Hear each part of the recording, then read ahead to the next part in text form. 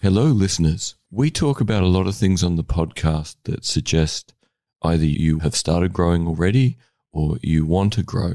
And we work on the assumption that growth is adding to what you already are, not that there is a lack. This is something we sort of reached as an intuitive decision from how I teach and from how Tim likes to learn.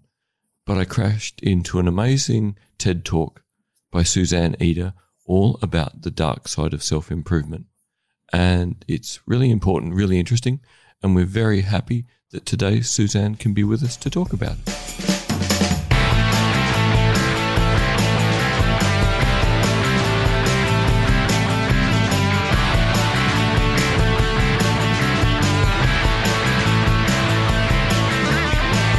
I'm here today with David Olney. How are you, David? Very well, and not with the right coffee. And as we said in the intro, we're here with a very special guest. Thank you, Suzanne Eder, for joining us. And thank you for inviting me. It's a pleasure to be here. Well, I must say, it's been such a pleasure for the first few minutes we've been talking to you. It's just been a very calming, easing voice to wake up to. So yes, because you really are our wake-up voice. It's awesome. Maybe there's a second career in there somewhere for me. Well, or a third one by the sound of it. It sounds like you've done a lot of things well so far. Well, I certainly have done a lot of things.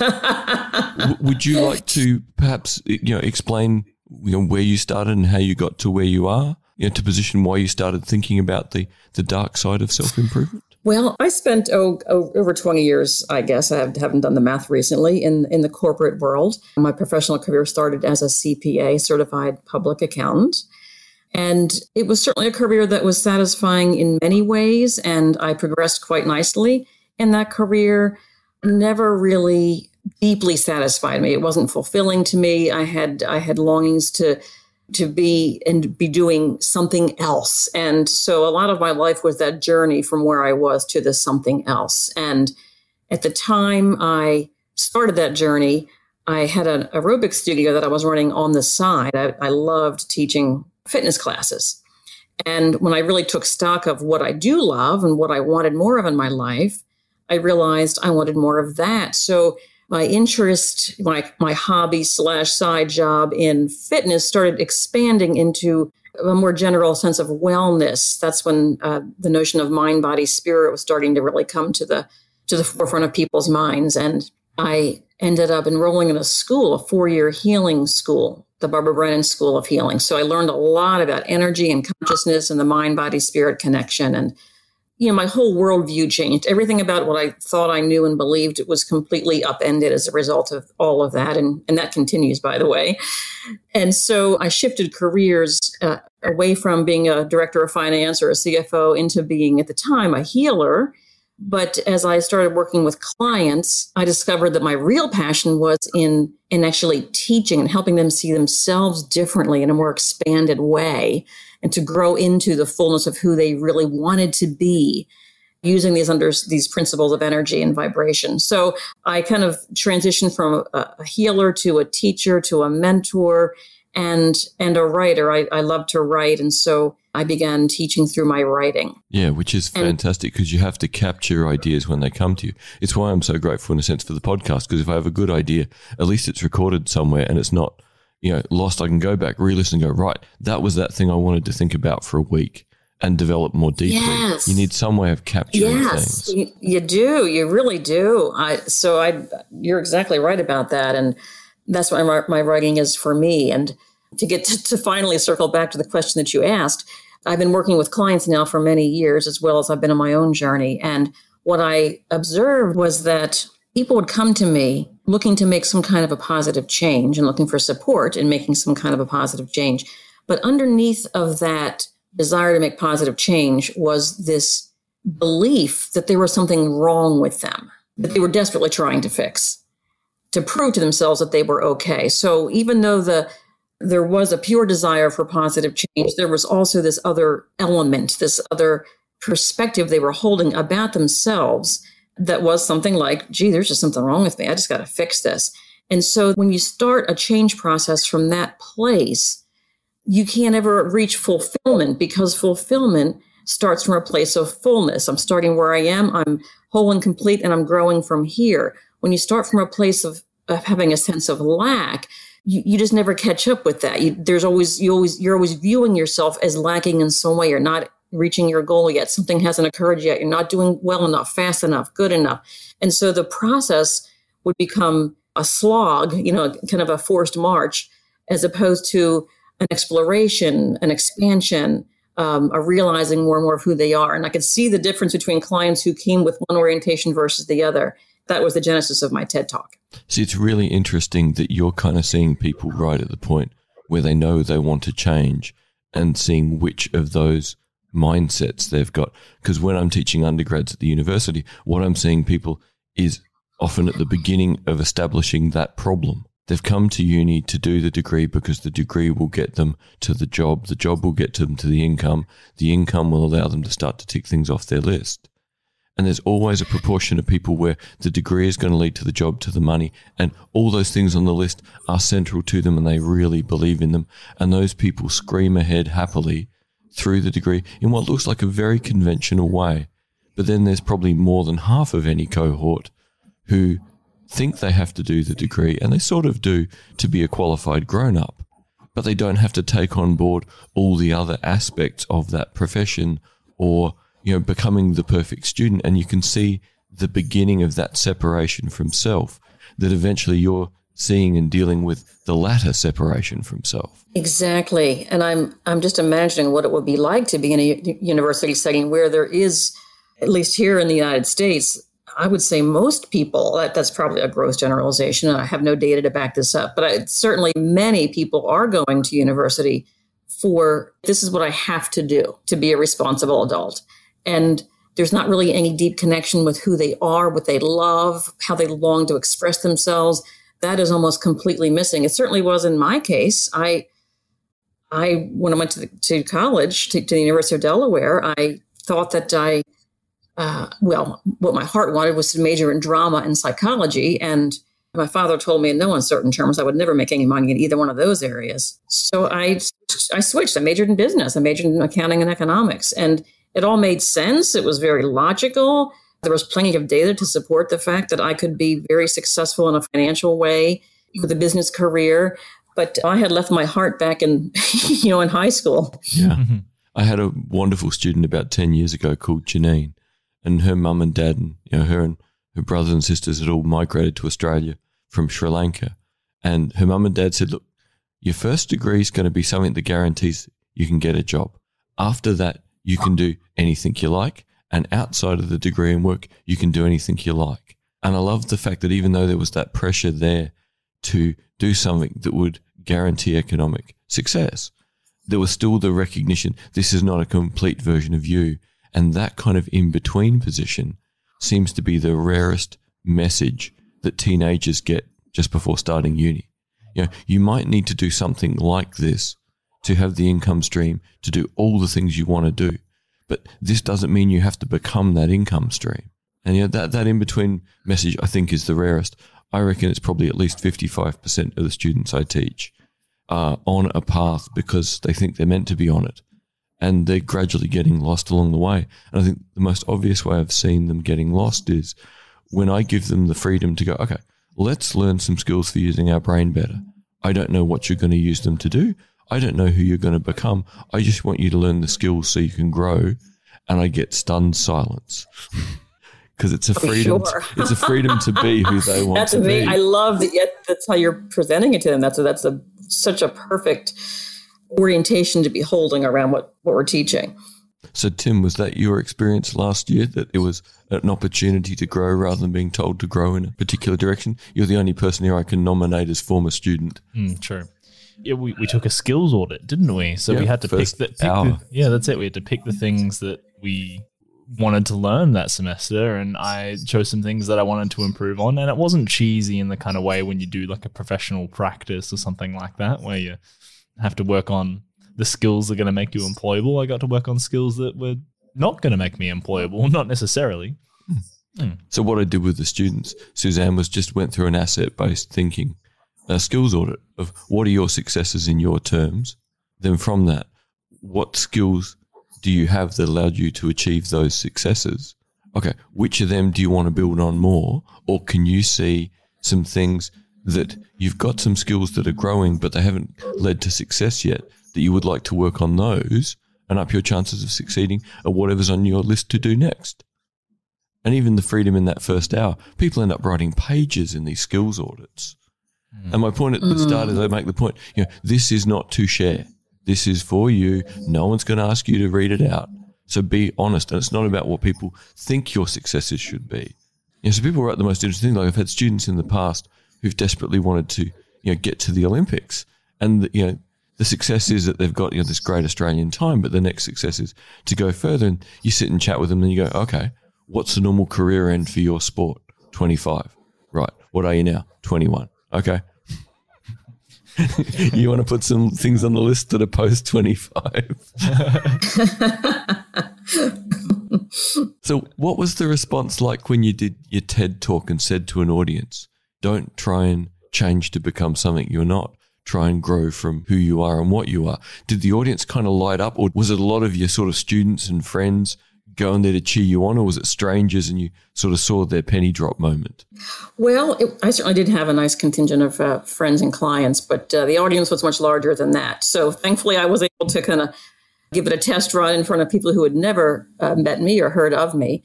My sense of it was there was a lot of recognition. People were really understanding the message that I was wanting to convey. That they're like, I've been and in fact, since then, now that my TED Talk, I think it's over 500,000 views now, and I get emails, I get people saying, that person that you spoke of, Darla, that's me.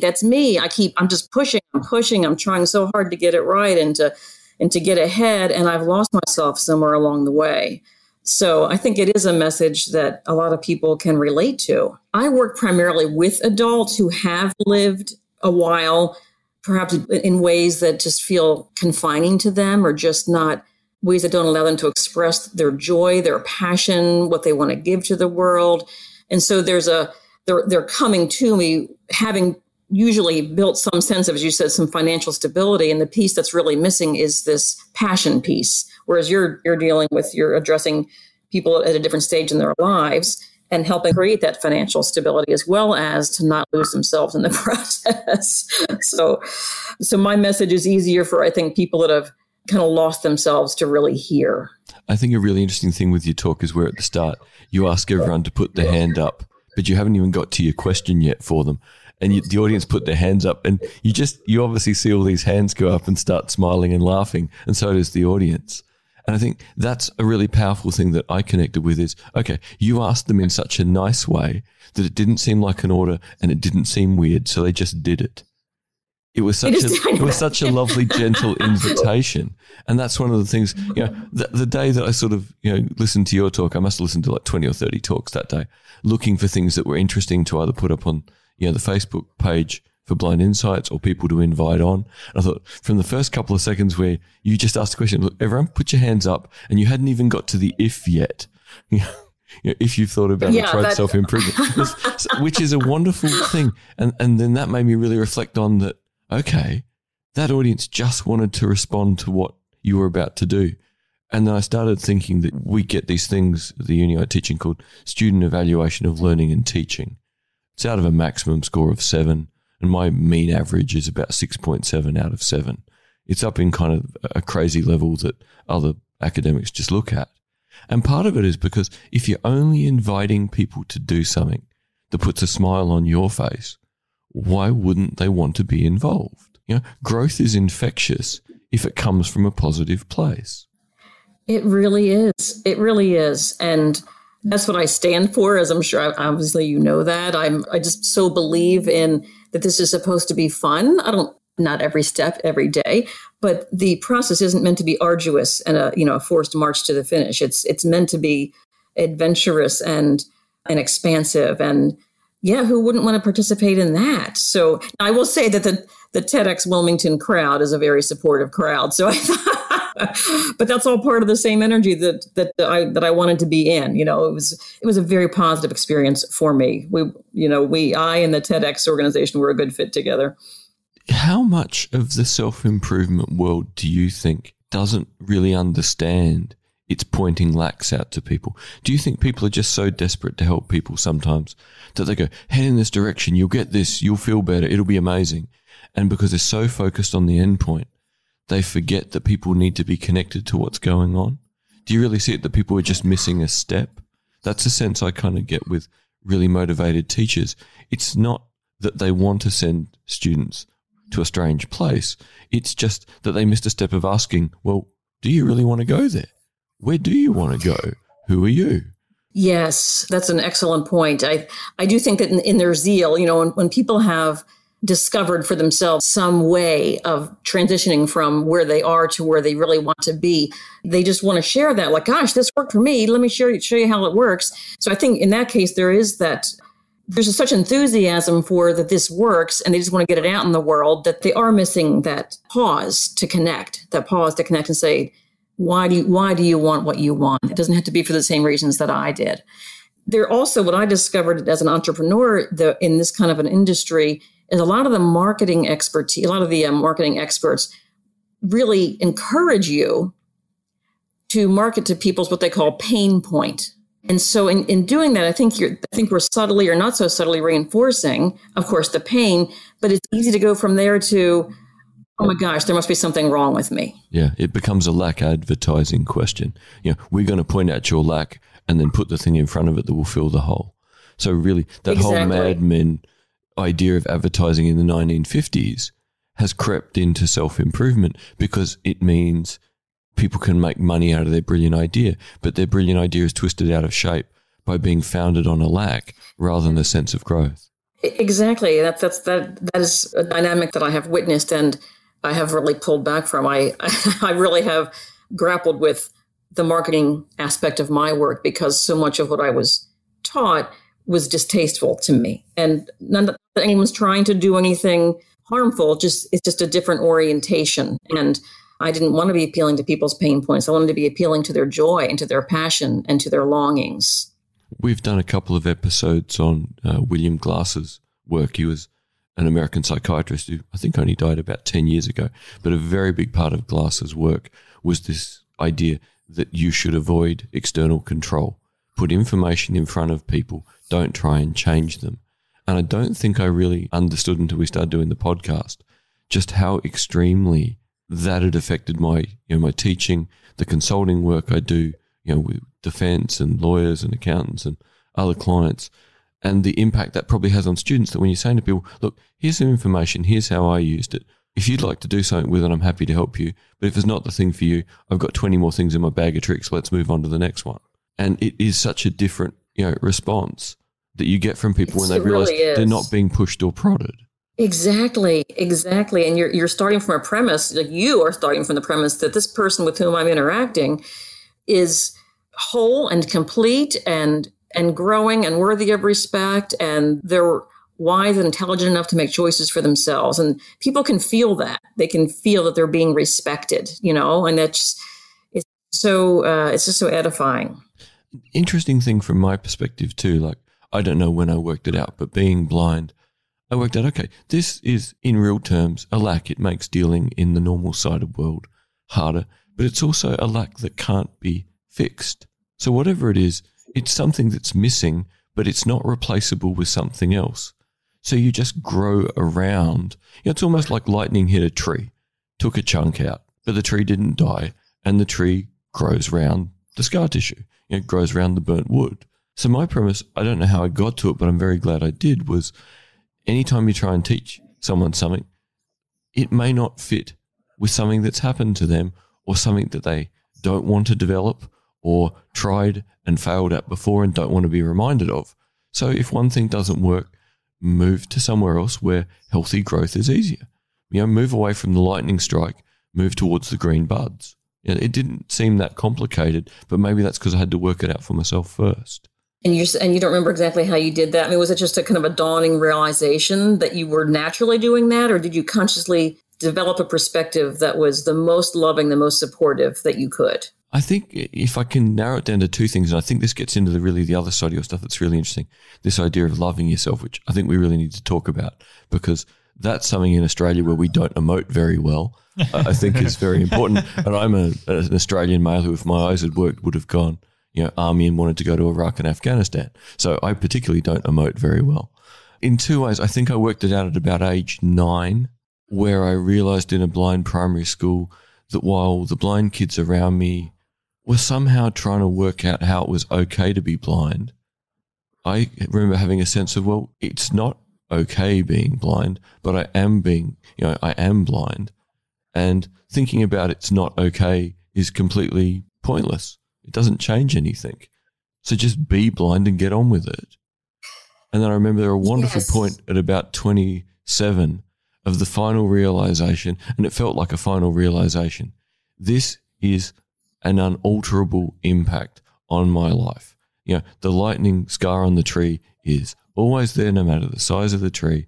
So stop bothering to think about it and just get on with growing the other bits. So it was, I'd say 2 phases of an early childhood one and then a mid-20s one. I don't know if that's insightful or helpful from you for your perspective. Well, what it beautifully illustrates is what I refer to as non-resistance. So as you say, when I would never ask someone to pretend or try to love something they actually don't love within themselves, for example. Don't pretend that you think something is wonderful that you really do not. Just stop pushing against it. Just stop judging it. We release the judgment and we can stand in non-resistance. And that's a wonderful word, non-resistance. I really love. It's very much sort of the Zen thing of, what is. And some things what just is, are. Is. And they're unalterable. What is. And it freaks people out because it's such a simple little phrase that has so much power. If you can get to the point with things in your life, it's sort of the Eastern version of the serenity prayer. What's the thing? Give me the strength to accept things that can't be changed, the courage to change things that can be changed, and the wisdom to tell the difference. Accepting some things that can't be changed. Tim, we've been happily talking here and you haven't got to get a word in edgewise. When you were training to be a mechanic and you decided this isn't for me, was that turmoil that then ended in a what is? Or was it turmoil that didn't let up until you were at uni and starting to see the benefits? How did that big transition from doing the practical thing to doing the thing that felt like you, how did that go? It felt like a return to center. I'm not exactly sure how to describe it in a very that's a logical... perfect description. Yeah. In a few words, you just did an awesome job. There you go. But was it quick? It is. Was it painful? It is the perfect description. It wasn't painful. It wasn't painful in terms of like a cognitive dissonance or anything like that. It was just, I think, maybe disappointing. The investment of time in becoming a mechanic, just the sense of lost time. And also just, the idea of working on something that I was passionate about, had an interest in cars, and then for that not to be as significant a part of my life as maybe I was planning. And particularly too, because you hope that if you grow a passion, the passion will get better and better and fill more time and make life easier. Yeah. So when you realize actually that some passions are much better as hobbies. Yeah, which exactly is what that is. So. Yeah, because the minute you start becoming a mechanic, well, how am I going to build this person? How am I going to tell them their car's a piece of crap and I can't fix it? Yeah, well, that's the thing, isn't it? You spend most of your time trying to help people on the crappiest day of their life. Yeah. Instead of bringing joy or helping people grow, which is now more what I'm a part of. So this topic is one that has a lot of nuance within it, as I know you both know. One that I want to offer here is it's whether we call something a hobby or not.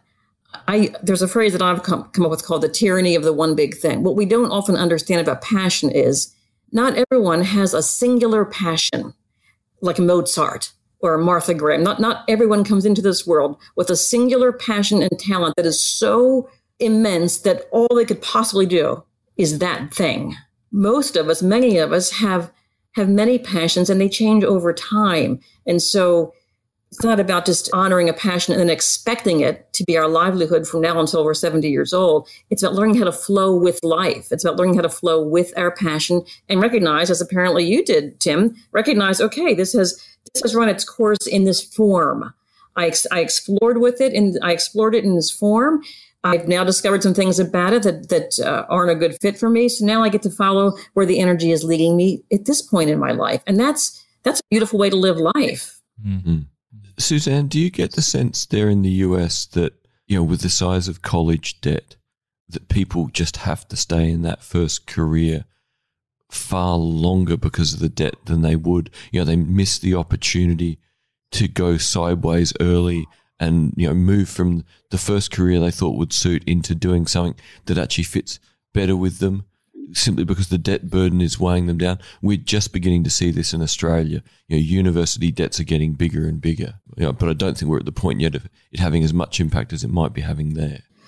Well, this is an interesting question and this speaks to the larger part of my work, which is all about energy and vibration and how our consciousness creates our experience. And at one level, at a certain level, what you're saying is completely valid. I think people do choose, maybe in a very resigned way, to stay in the career that was the outgrowth of their degree so they can get out of debt. That's a logical choice for people to make. And at the same time, it reflects a limited understanding, which most of us have, of who we really are and what's really possible. So it's our mental constructs, what we believe to be true about ourselves and what we believe to be true about what's possible is literally what shapes our experience. So if I believe that the only way I can pay off this debt is to stay in this job, then that's what I do. If I'm willing to consider the possibility that I am living in an infinitely abundant universe, I'm a vibrational being in a vibrational universe where there aren't any real limits other than my own belief system, I might be able to explore other possibilities for generating income and moving toward more of what I love. And this is what I help people do. I help people find where their desire and their beliefs about what is possible don't match up. Because what we try to do usually is we try to hold down the desire. We try to dampen it down. We try to talk ourselves out of it rather than exploring the possibility of shifting the belief system that makes it seem impossible. And this is what I help people do. I help people find where their desire and their beliefs about what is possible don't match up. Because what we try to do usually is we try to hold down the desire. We try to dampen it down. We try to talk ourselves out of it rather than exploring the possibility of shifting the belief system that makes it seem impossible. What I'm seeing here, Suzanne, is lots and lots of people sticking with their first career as economic pressures build. Are you seeing a similar thing there in the United States? And what kind of impact is this having on people's sense of self and their ability to even acknowledge that they're capable of growth? Well, that's a great and multi-level question. You put more spaghetti in that can if I tried. I mean, if I had to pick one thing that stops people from honoring the deepest truth of who they are, what they deeply love, how they want to live their lives, it is money. Or not having enough if they make a change. And there are all kinds of reasons that we can point to: the cost of healthcare, the cost of student loans. There are many, many things we could certainly point to, and people do point to because they're experiencing it. So yes, like the immediate answer to your question is yes, I see that frequently. People also come to me because they're weary. They're sticking it out. They're staying with jobs that are not enlivening, and they see no way out. But yet some part of them believes there is a way out, or else they wouldn't be coming to see me. So it definitely does a number. That economic pressure really can grossly diminish and deflate a sense of being a creative, empowered self. But they're two sides of the same coin, and we're getting into the part of my work that has to do with the energy piece, energy, consciousness, vibration, and understanding more deeply that what we believe to be true about ourselves and about what is possible to experience, those beliefs then they shape what we actually do experience. Our beliefs have a profound and direct effect on what it is, what kinds of ideas come to us, what kinds of opportunities come to us, what kinds of creativity we can express of our own. So a lot of my work is helping people to develop, to cultivate an expanded worldview that allows for possibilities that aren't immediately obvious, possibilities that we can't see in this very moment based on our past and our present, but predicated on the understanding that we literally are living in an infinitely abundant universe. And creativity is what has always expanded mankind. It's what evolves us. We create new solutions that never existed before. And that's true at the macro level, and it's true at the individual level. So a lot of my work is helping people work through their belief structures about what's possible and see if we can shift some. Because what most people do is they just try to dumb down their desire. They try to maybe well, there's so many different ways they might try to dumb down their desire, but they either stamp it out altogether and say, well, it's impractical. It's not even practical to think I could make good money doing anything else. And they just stay resigned, or they find some other way, like maybe a hobby, which is lovely and wonderful. And I always encourage that. But again, they're operating within a belief system that nothing else is possible. Convenient way to kind of shut down the potential for growth. The minute you've decided that nothing else is possible, to decide you can't be an astronaut is kind of sensible in your 30s. You've already missed the boat. But there's not many things like that where it's gone completely. Well, that's the point. I think a lot of people think in terms of the known world. They think in terms of known labels, known careers. And yes. Am I going to become an astronaut at age 50? Probably not. But that's not the point. There's something about the desire for space. There's something about the essence of the desire can always be fulfilled. If we think too narrowly about how it's supposed to look, then we're always limiting what might otherwise be possible. So I always encourage people to not think in terms of specific job titles or even terribly specific careers, because if we get too specific too soon, we shut ourselves down because we can see readily all the reasons why it won't work. But if instead we look for the essence of things, what I want is a sense of adventure. What I want is to learn more about science and outer space. But, if we start to just let ourselves expand the definition of what we love, I really like and using see what's available there, that changes things. That a growth mindset means you're willing to take little risks. And with each little risk, you learn something new about what you can do. And then you take another little risk. But if you've got the fixed mindset that you are who you are, suddenly, the world comes to a screeching halt and you stop taking risks.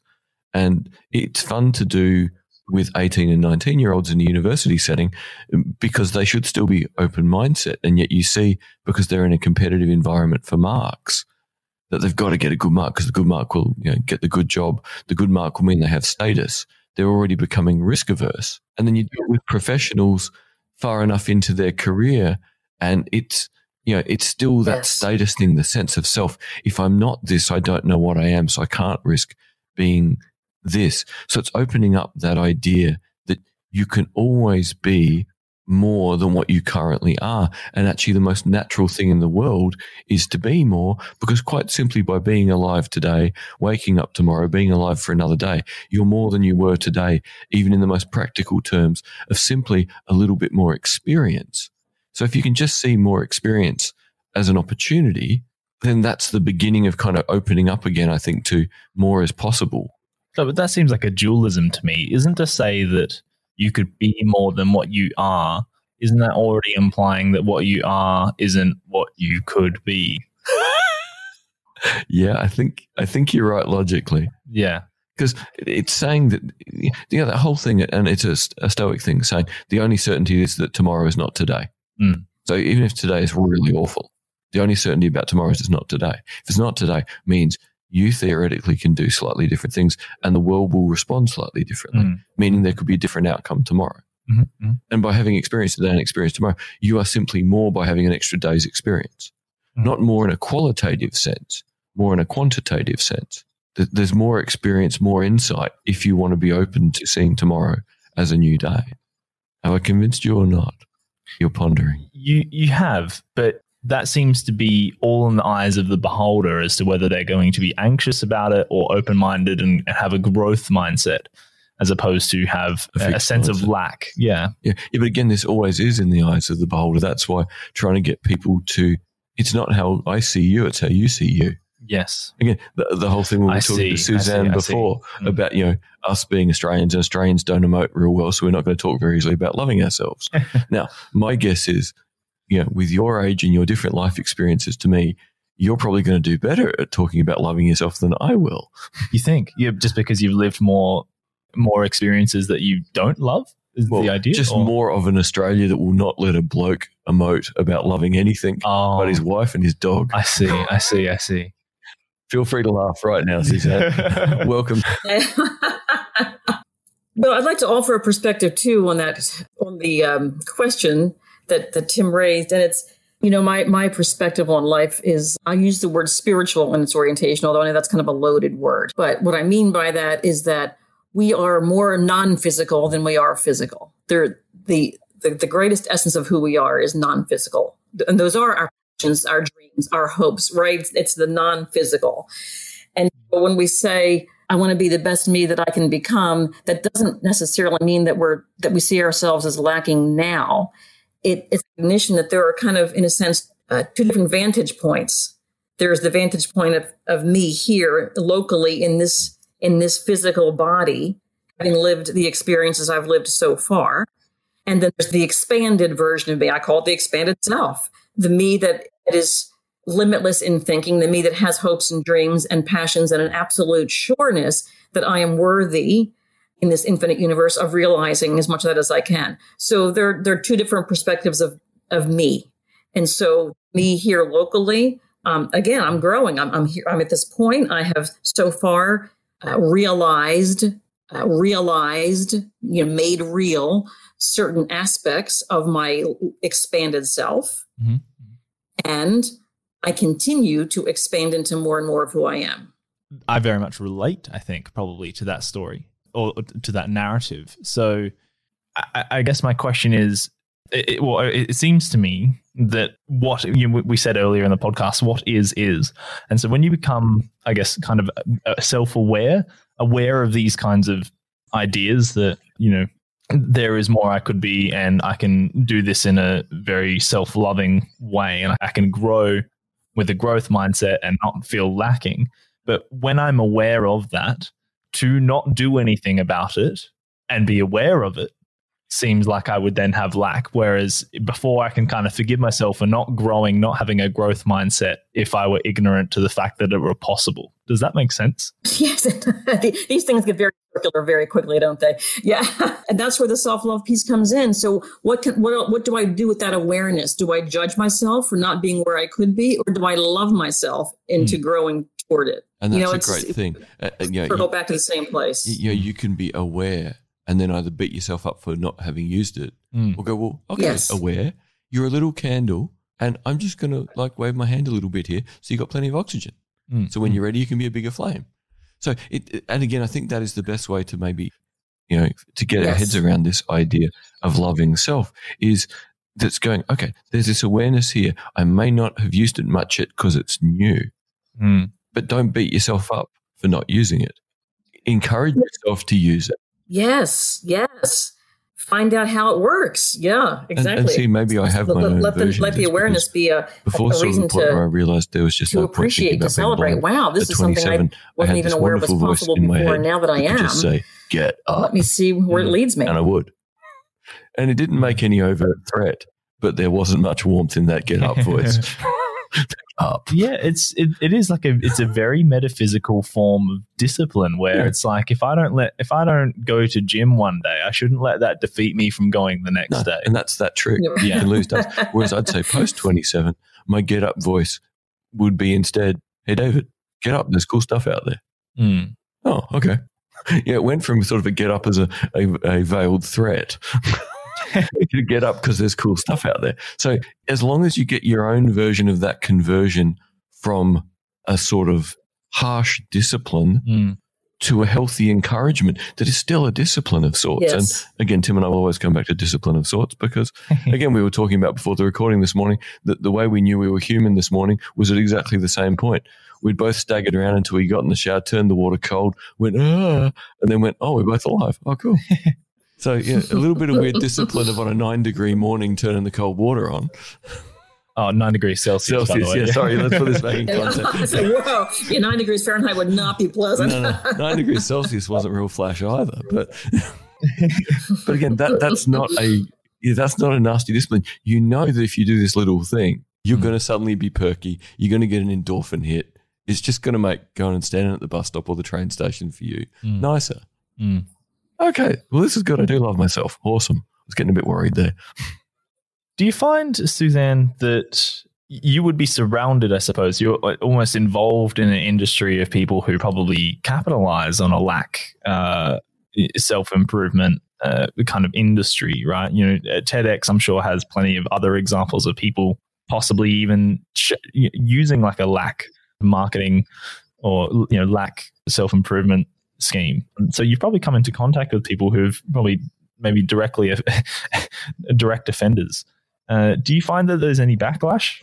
Well, there is for sure. And I do think that's changing. I'm pleased to report from my end. When I first started doing this kind of work, I saw that everywhere. I saw, other self-help teachers out there just really pushing a product, pushing a formula, pushing their way, which really did kind of feed into, well, if you don't do this, there was that veiled, that unspoken, but kind of very, very clearly applied thing. If you don't do this, you're a loser, So I think that was pretty common, at least here in this country. That was more common back in the 1990s and so forth. But it's evolving. The self-help industry is itself evolving, and I think that's a really good thing. And it is evolving because of the backlash, right? Because people started to realize that they were feeling worse about themselves rather than better. They would, buy a book or take a course, and they would, march down the road of following those steps, and they wouldn't succeed for any number of reasons, and they'd feel worse about themselves because they didn't understand that there isn't one right way to get to joy and happiness. It's an intention you set. It's a state of mind you cultivate, and you listen to your own inner guidance as to how that unfolds for you.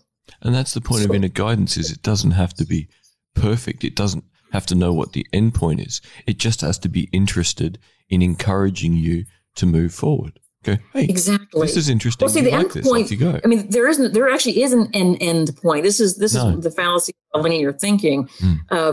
Life itself is circular, cyclical, organic, iterative. It's not linear, but we keep trying to impose a linear model on things, and that's one of the reasons we get so sideways of how life really goes.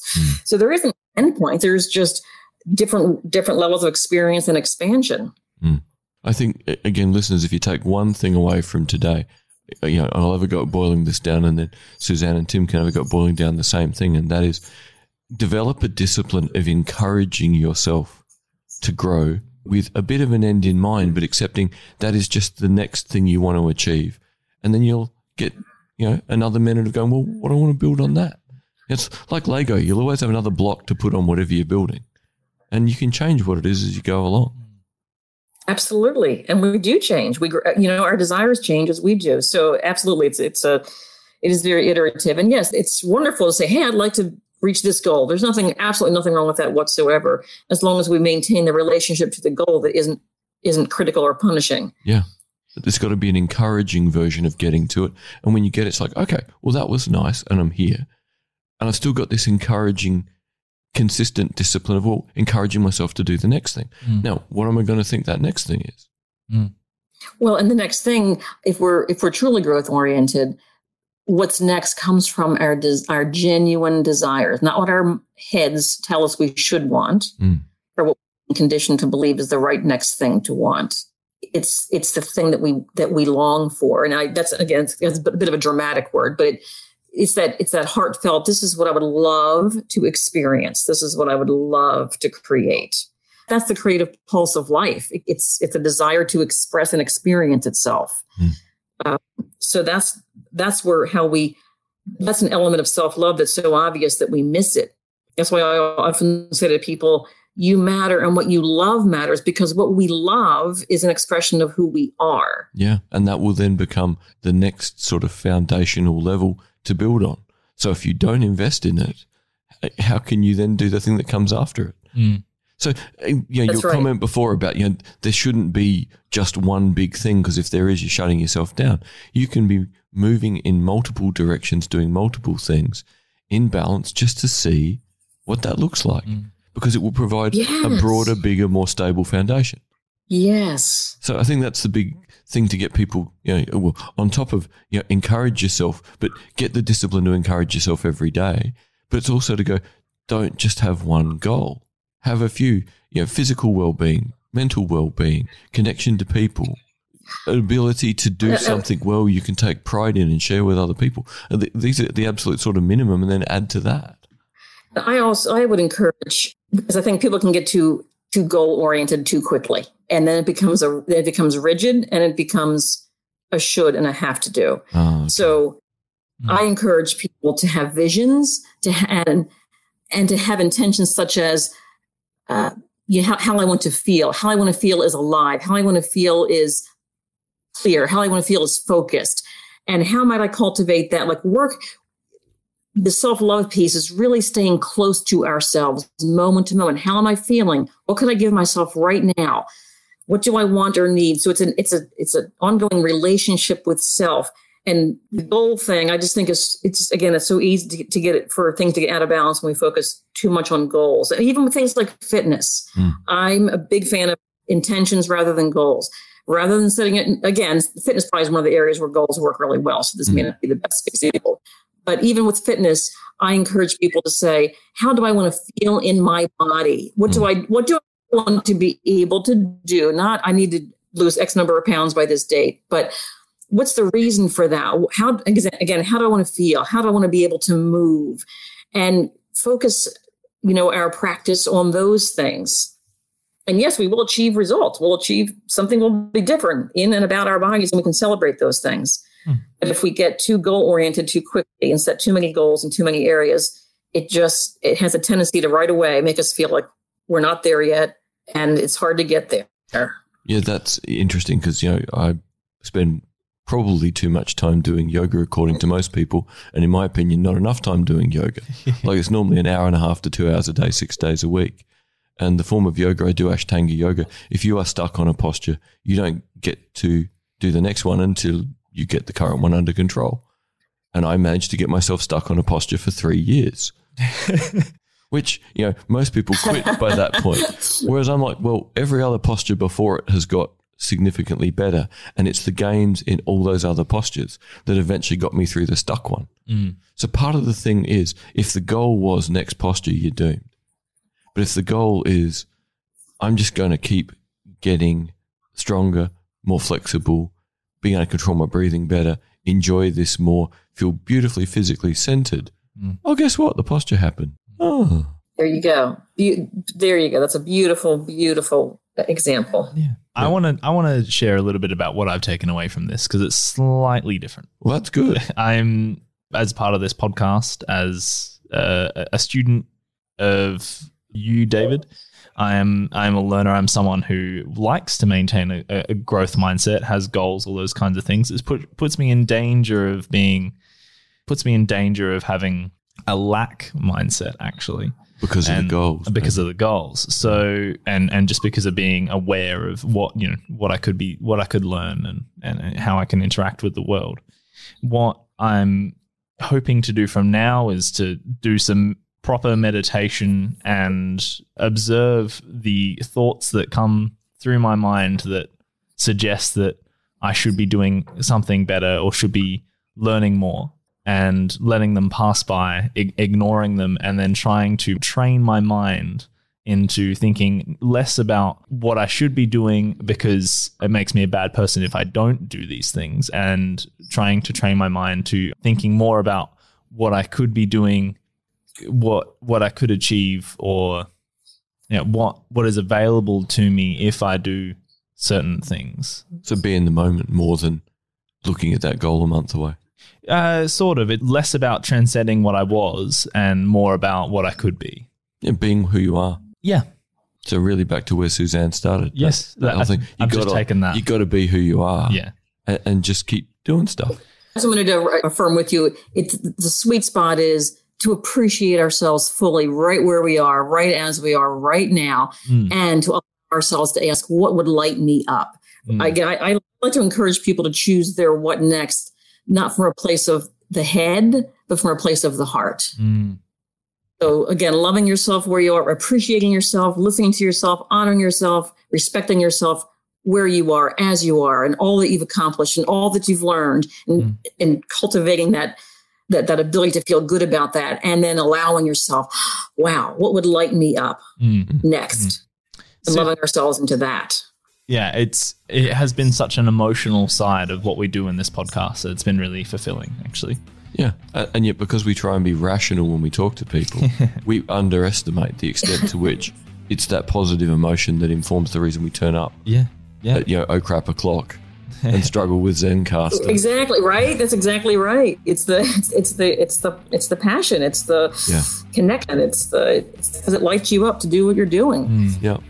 Suzanne, we'd like to open this part of the podcast up for you to just let us know what's next for you, but also if there's anything we've missed over the course of this conversation that you would like to bring up. Well, thank you for that. Gosh, there are many things. My work is so multidimensional, nuanced, and there are so many elements that I could offer as another point of view. But out of respect for everyone's time, I'll just say that I think a really great way to approach cultivating self-love is not about necessarily emotionality.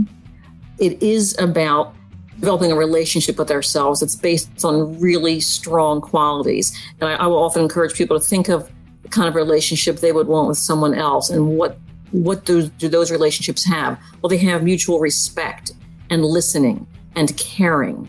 There's an honoring of each other. There's laughter. There are elements of a really loving, supportive relationship that we can learn to cultivate within ourselves. And the first place to start, I think, is listening inward. What do I already know in my heart of hearts about myself? What do I already know? What is it now time for me to honor? What truth of mine is it time for me to honor? What was that phrase you used, David, about the blokes who can only love their wives and their dogs or something? Well, it's just a very Australian thing in my generation and older. I know the word, right, same here, so the word love can often seem a little, yuck to some people. Yes. Or too loaded. It's it means so many different things to so many different people. It can seem kind of mushy or, baggage associated with it. So that's why I like to use words like respect and honoring and listening, and yes, cherishing and appreciating. Yeah, as you're talking there, the one popping into my head is nurturing. You should nurture yourself. There you go. Like you nurture the people exactly. you love. Being compassionate with ourselves. Yes. Being kind. Just that word alone. If you just made a promise to be kind to yourself, your awareness would expand greatly as to all the ways that we're not typically kind, and then we'd have a basis from which to make that change. So that's what I would like to offer about self-love before we close. I think that's great, because I'm going away now thinking about, I can be kind to myself and I can nurture myself like I nurture other people without having a weird Australian bloke moment. There you go. Well, I'd like to thank you very much, Suzanne, for joining us today. It's been an absolute pleasure talking to you, and I'm sure there may be an opportunity to talk to you again at some point. I would welcome that, because there's lots more we could talk about, I promise you. But thank you so much. Absolutely. I really appreciate it, and this has been a real pleasure for me as well. Thank you, Suzanne. It was lovely. All right. Thank you.